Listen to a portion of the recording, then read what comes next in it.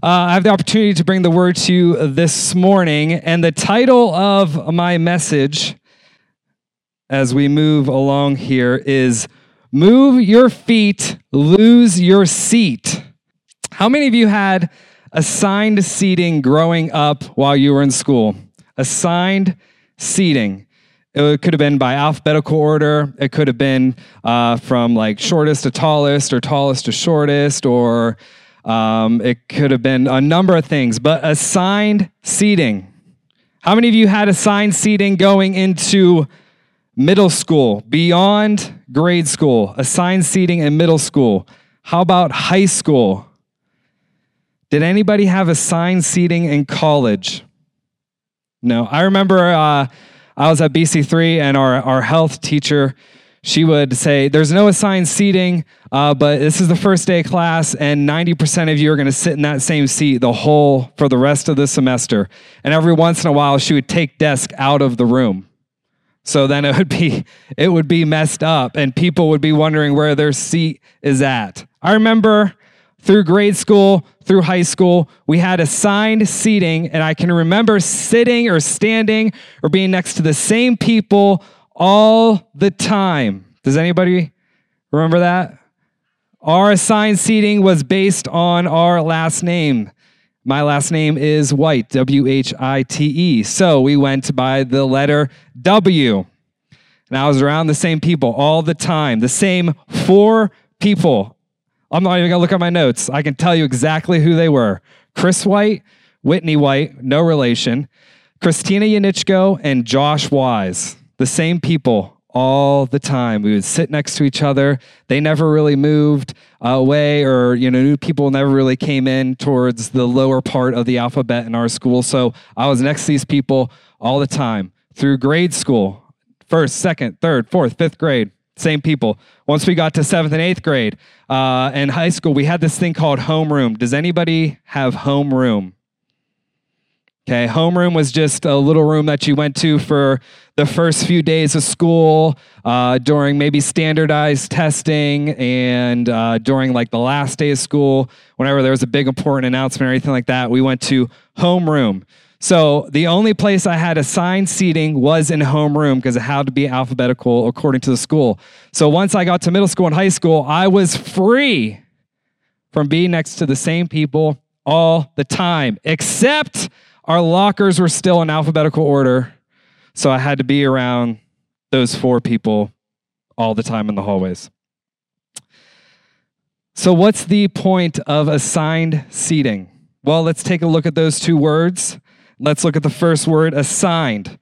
According to Merriam-Webster Dictionary, assign means to appoint a post or duty. So you put someone in an area, in a post, it becomes your job. Maybe in work, you are assigned something. You are assigned a position. You are assigned an area of work, an area in the office, an area in the building. You are assigned people to work under you, to work with you. So that is what we are talking about whenever we talk about assign. Now let's take a look at the word seat. It's a difficult morning, people. We are going through some tough words here. There are multiple meanings for the word seat, but we are going to talk about, once again, from Merriam-Webster Dictionary, the particular part of something in which one rests or sits, a chair, stool, or bench intended to be sat in or on. Make sense? So as we continue our English lesson here this morning, we have now figured out and determined that the definition of the 2 words assigned seating are a chair, stool, or bench intended to be sat in or on that was appointed as a post for any individual. How many of you would agree that is a good definition of assigned seating?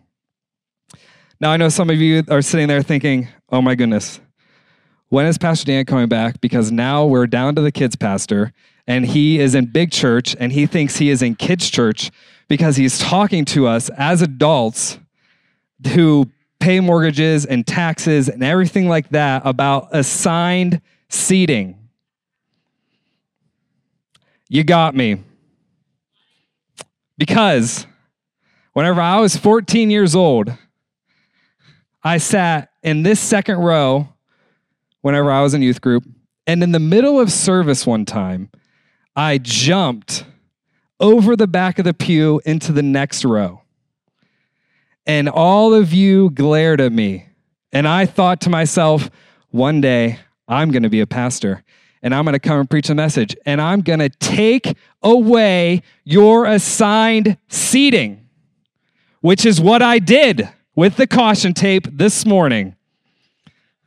I took it away. The first part of that story is true. And it just goes to show you that anyone can truly be saved and God can truly forgive anybody, because I jumped the pews in the middle of church and now I'm up here preaching a message and I'm a pastor of this church.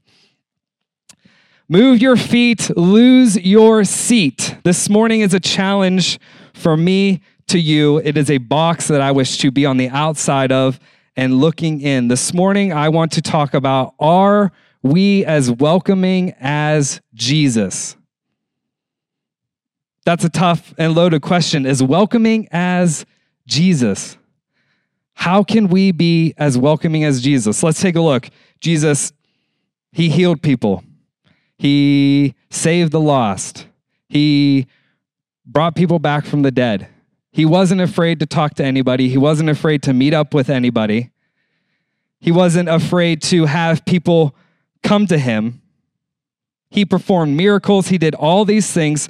So how can we be welcoming as Jesus? And I think once we think about it for just a couple minutes this morning, it's not as hard as you may think it is.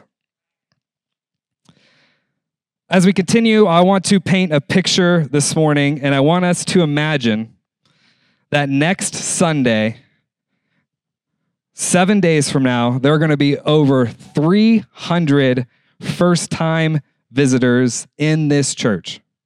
300, okay? So we're painting this picture this morning. 300 visitors in the church. That means whenever you walk into the lobby, there will be people everywhere. You'll be bumping into people that you don't know. You'll be trying to make your way through the crowd, and there's people in your way. During worship, the room will be full of sounds, of voices, of prayer. The room will be full. Some of you are sitting there sweating, thinking, Pastor Joe, if that truly happens, I'm going to find a smaller church because I don't want to be around 300 new people. So we have that picture in our mind. So next Sunday, there will be roughly an estimated of 500 people in this building total. In this room, 500 people. Move your feet, lose your seat. So how do we become welcoming like Jesus? First, we must not judge people by their past. How many of you have a past? We're talking about not like a past, like a past. Like you got some things going on that you had going on in your life. A past, a testimony. Something that we as Christians can relate to with other Christians because we all come from one place. We all come from sin. We're all born into sin, but then we become saved. Our blinders are taken off. We see the truth. We see the love of Jesus. And it's easy to relate someone who has a past of never-ending sin, but then they are finally saved. We as Christians, that is something we can all relate to. If we don't relate to anything else, if you can't relate to anybody else in this room, I guarantee you that you can relate to somebody who has a past, because we've all been there. Isaiah 43:18 through 19. Forget the former things. Do not dwell on the past. See, I am doing a new thing. Now it springs up. Do you not perceive it? I am making a way in the desert and streams in the wasteland. Isn't that such a beautiful thing written for us? We are not to dwell in our past, but see the new things God has done in our lives. And even in the Bible, it predicts that we are going to doubt those things. It literally says, see, I am doing a new thing. Hello, do you not see it? Can you not see the great and the powerful and the mighty things that God is doing in your life. And then in the last part of the verse, I am making a way in the desert and streams in the wasteland. Streams in the wasteland. Okay, God is talking about making nothing into something. Literally streams in the wasteland. Go to the desert and tell somebody there's going to be a stream here in the next 24 hours. Like the desert, all sand, nothing else, sand. That's the wasteland. That's the wasteland that's within our lives. And we're talking about streams. God is doing a new and great and powerful thing, and he can make something out of nothing. So we still have that picture in our mind, right? Next week, 300 plus new people. They're flowing in and out of the sanctuary. The parking lot is full. Now let's add something to that image. Let's imagine that everyone next Sunday that comes into this church is wearing a lanyard with a name tag that displays their sins. Oh, man. Okay, everybody, us included, everybody.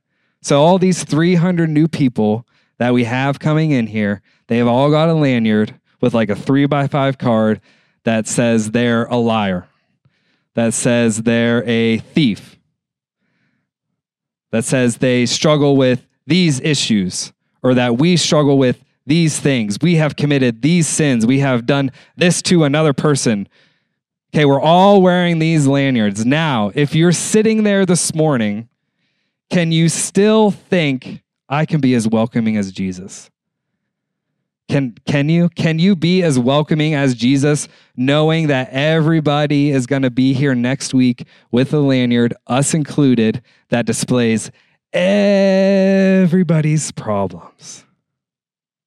Can you still walk up to that same person that maybe says, whatever, I lied, or I struggle with porn addiction, or I struggled with, drugs? Can you still walk up to those people, and can you still be as welcome as Jesus? Can you still say, hey, welcome to Evangel Heights Church. We're glad you're here. We're glad you're here with us. Why don't you come on, find a seat, come next to me. You can sit with me through the whole service. We'd love for you to be here. Can we still do it?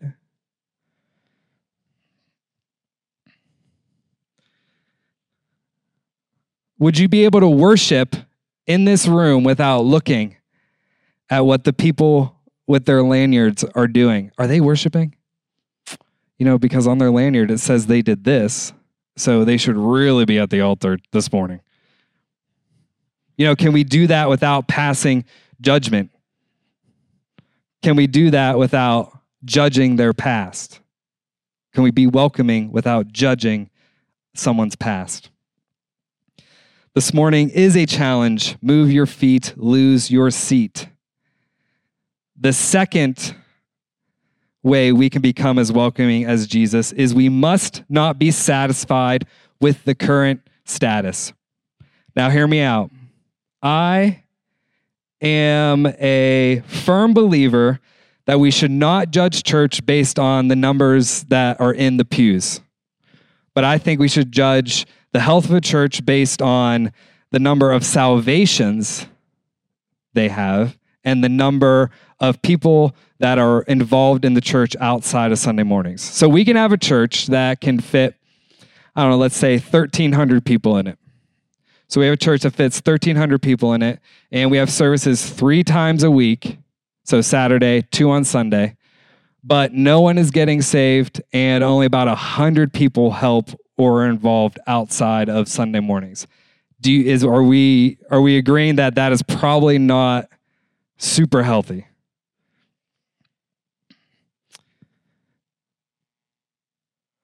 But just because I believe that does not mean that we should be satisfied with how many people are or are not sitting in the seats. Because we should always, as believers, be going out to our friends, going out to our families, going out to our coworkers, going out to the community, whether it's by yourself, whether it's by ministries put on by the church, going out and bringing people back in to sit next to us. We must not be satisfied with the current status. We must go out into the world. We must go out into the Jerusalems and the Judeas and to the ends of the earth to bring people back to church. Why? Because that is what we are called to do. That is the Great Commission. Go and make disciples, baptizing them in the name of the Father and the Son and the Holy Spirit. That's literally what the Bible commands us to do. Every church, that's what you should be doing. Going out and bringing people back in. Galatians 6:9, and let us not grow weary of doing good, for in due season we will reap if we do not give up. We should not be satisfied, but we should always wanting to grow. We should always want to see this place full of people. And we should always want to do more surrounding the community, and we should always want to see people saved. Galatians spells it out for us. Do not grow weary of doing good. Do not become bored with what we are doing. How many of you can agree that in the past and in the future, this church has generally done good things? Okay, we're talking about ministries. We're talking about events. We're talking about outreaches. We're talking about worship on Sundays. We're talking about everything. This church generally has done good things.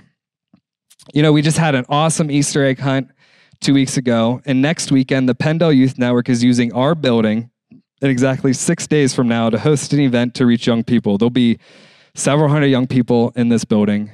There's 3 weekends that they did this event, and they want to use our building to host one of the weekends. We had a Good Friday service that was posted online. And on YouTube, it has 1,300 views. 1,300. I'm a communications guy. It's one of my passions, communications. And for a church this size to have a video that has 1,300 views is outstanding. So that means that if we had our Good Friday service in person, and those views turned into people, there would have been 1,300 people in this room. This room doesn't even hold 1,300 people. It holds about 1,000. All based off of one video that we did. And I'm not knocking the past. I believe in the past. But church, we've never even had one Easter play drama have 1,300 people in this room. And this was a Good Friday. How many of the saints have been to a service on Good Friday with 1,300 people in it? Unless you've been to a mega church. People, we are doing great and powerful things, and we always have, and I believe we always will. But I'm going to tell you something. I'm going to be honest. I want it to be more. Me personally, in my spirit, I want to do more. I want to see more. I want us to be more. And it takes all of us to do it. It's not just the pastors. It's not just the people on staff. Our Easter egg hunt, we had around, a little over 225 people. We gave away like 5,000 eggs. We gave away gift cards to people. I was emailing people gift cards that they wanted in a drawing. Well, guess what? I had 40 plus people help me throughout, a Friday and Saturday, and I wouldn't have been able to do it without you people. So it's not just the pastors, it's us as a church. We should not be satisfied with the current status. We should not grow weary of doing good, not get stuck in a rut and just say, yeah, we're doing good. We're doing these things. We see these people here. We see these people here. We see this here. But we should always want to do more. Always want to do more. Always want to see more salvations.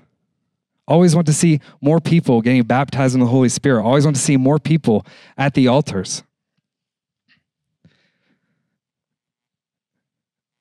third way we can be as welcoming as Jesus is we have to be prepared to be welcoming.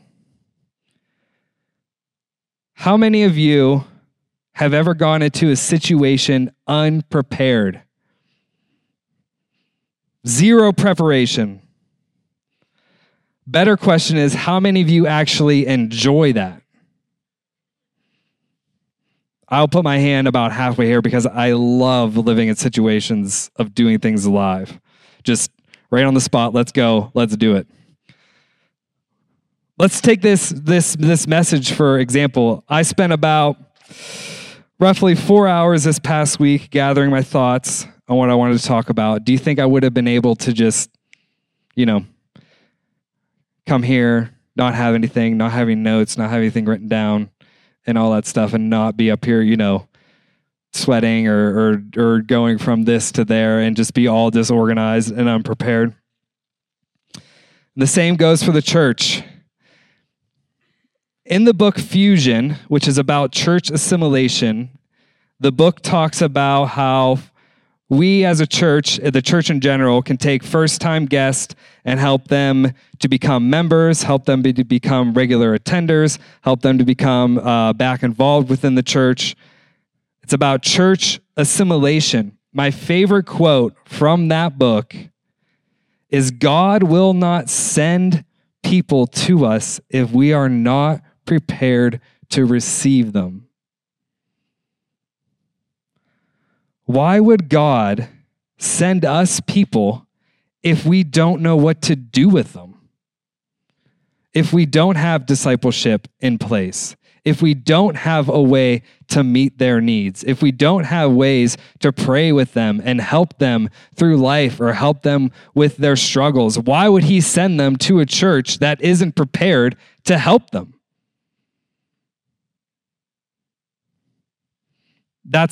That's probably one of my all-time favorite quotes that I've ever come across. He would not send us people if we're not prepared to help people grow in their faith. Luke 14:28.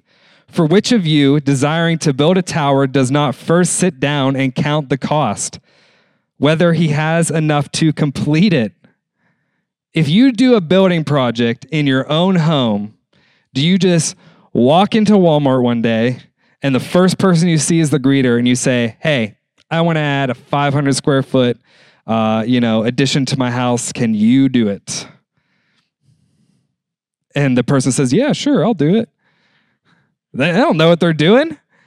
No, you take the time. You get quotes for things. You go to multiple people, and you say, hey, I want to do this, or we want to achieve this. How much does it cost? And you get all these quotes and you add them up and you either pay in cash for them or you finance them as long as it fits within your monthly budget. And you plan it out because you don't want to overpay. You don't want to be cut short at the end of the month because you're paying too much on something else now. You have to prepare for these things. And the same goes for other projects in life. At work, you have to be prepared to give a presentation, to write the annual report, to, help your colleagues whenever they need it. You have to be prepared to go on vacation, especially if you have toddlers, because they need literally everything. Like everything. They need all their clothes, all their toys. I can't just load my kids up into the car and say, I'm going to be gone for 2 days without preparing, because I would just lose it because they would be asking me for everything that they wanted. The foundation of Royal Rangers, which is a mentoring program for boys developed by the Assemblies of God, Your Welcome Dad, is literally to be ready. Ready for what? Ready for anything.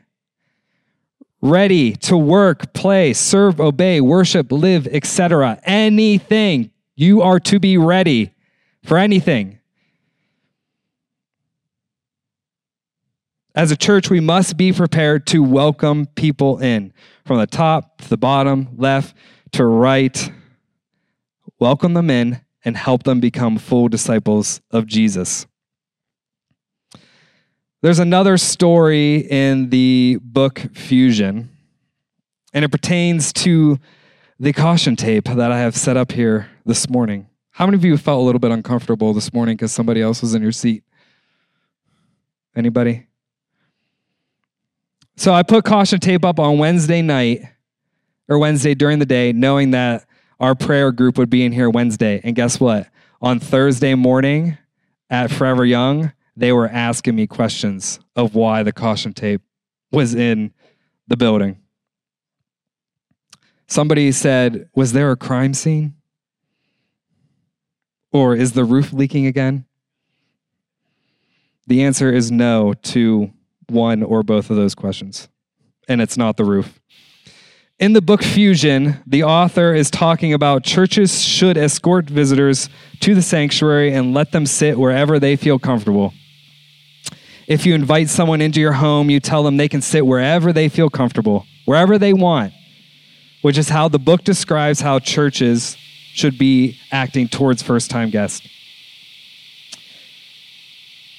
Shortly after, or in the book, there's a story of this lady who came to church. She got connected with the service host of that church, and the service host escorted her and walked her to the sanctuary and said, "Hey, where do you want to sit?" And she chose a seat, and she sat down. Shortly after, a regular attender walked into the same church on the same day and went to their seat where this first-time visitor was sitting, which her interaction so far had just been the people at the door and the service host. Now her third interaction, which is probably one of the most important interactions someone can have sitting in the church for the first time, was with a regular attender or a member. And in this book, which is a true story, the person said, "Can you please get out of my seat?" They wanted them to get out of their seat. Move your feet.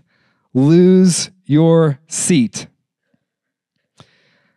If you felt uncomfortable this morning, or maybe you couldn't get into worship because your routine was thrown off, or you didn't have your seat neighbors around you, you had to talk to new people or be around new people because your regular seat neighbors weren't there, or you wanted church to be over quickly because it was uncomfortable. Church, now we know how first-time visitors feel whenever they're scared to go to church. Now we know how they feel whenever they're afraid to be judged because they think they have that lanyard on and we're going to sit there and know everything about them. Now we know how the people feel that messed up that week and then go to church, and sometimes, they're in somebody else's seat and all they want to do is be in the presence of God, and they feel disrupted because, they're in your seat. God will not send us the broken if we are not ready, prepared, or willing to accept them. And I don't mean that from a pastoral, administrative level, because that's a whole different world of stats, volunteer training, communication, paid job roles, etc. The list can go on with that, but I mean from a heart perspective, from our heart perspective. If somebody was in your seat, would your heart begin to be hardened because you are sitting there, or you're standing there and you're going, "I can't do church this morning because that is where I've sat for the past 20 years. You cannot let your heart be hardened, or else those people will not feel welcomed. Our hearts have to be willing to accept new people. Okay? Whenever I've been in this church for a little over 25 years. And this September, I'll be on staff for 10 years. And whenever I was a kid, I sat in this row. And whenever I was in youth group, I sat in this row. Some of you remember that, okay? Who's to say that a year from now, maybe our next worship pastor isn't sitting in this row? Or the next kids pastor for whenever isn't sitting over in that row. Or the next worship leader of the church down the road isn't sitting over in that section in those rows over there. Because we don't know who, there may be people that are sitting in these seats now, a year from now, months from now, weeks from now, and God has something big planned for them. And we have to make sure that we let them have that experience without our hearts being hardened. And they may be a guest. Like I said, they may be somebody that, I didn't grow up starting in this church. We didn't come here until I was like about 6 years old. Church, we must not be afraid to move our feet and lose our seats. We, individuals, people of this church, as Christians, we must not be afraid to move our feet and lose our seats, because there may be something bigger that God has planned out of that. This morning, I wanted to be on the outside of the box, looking in.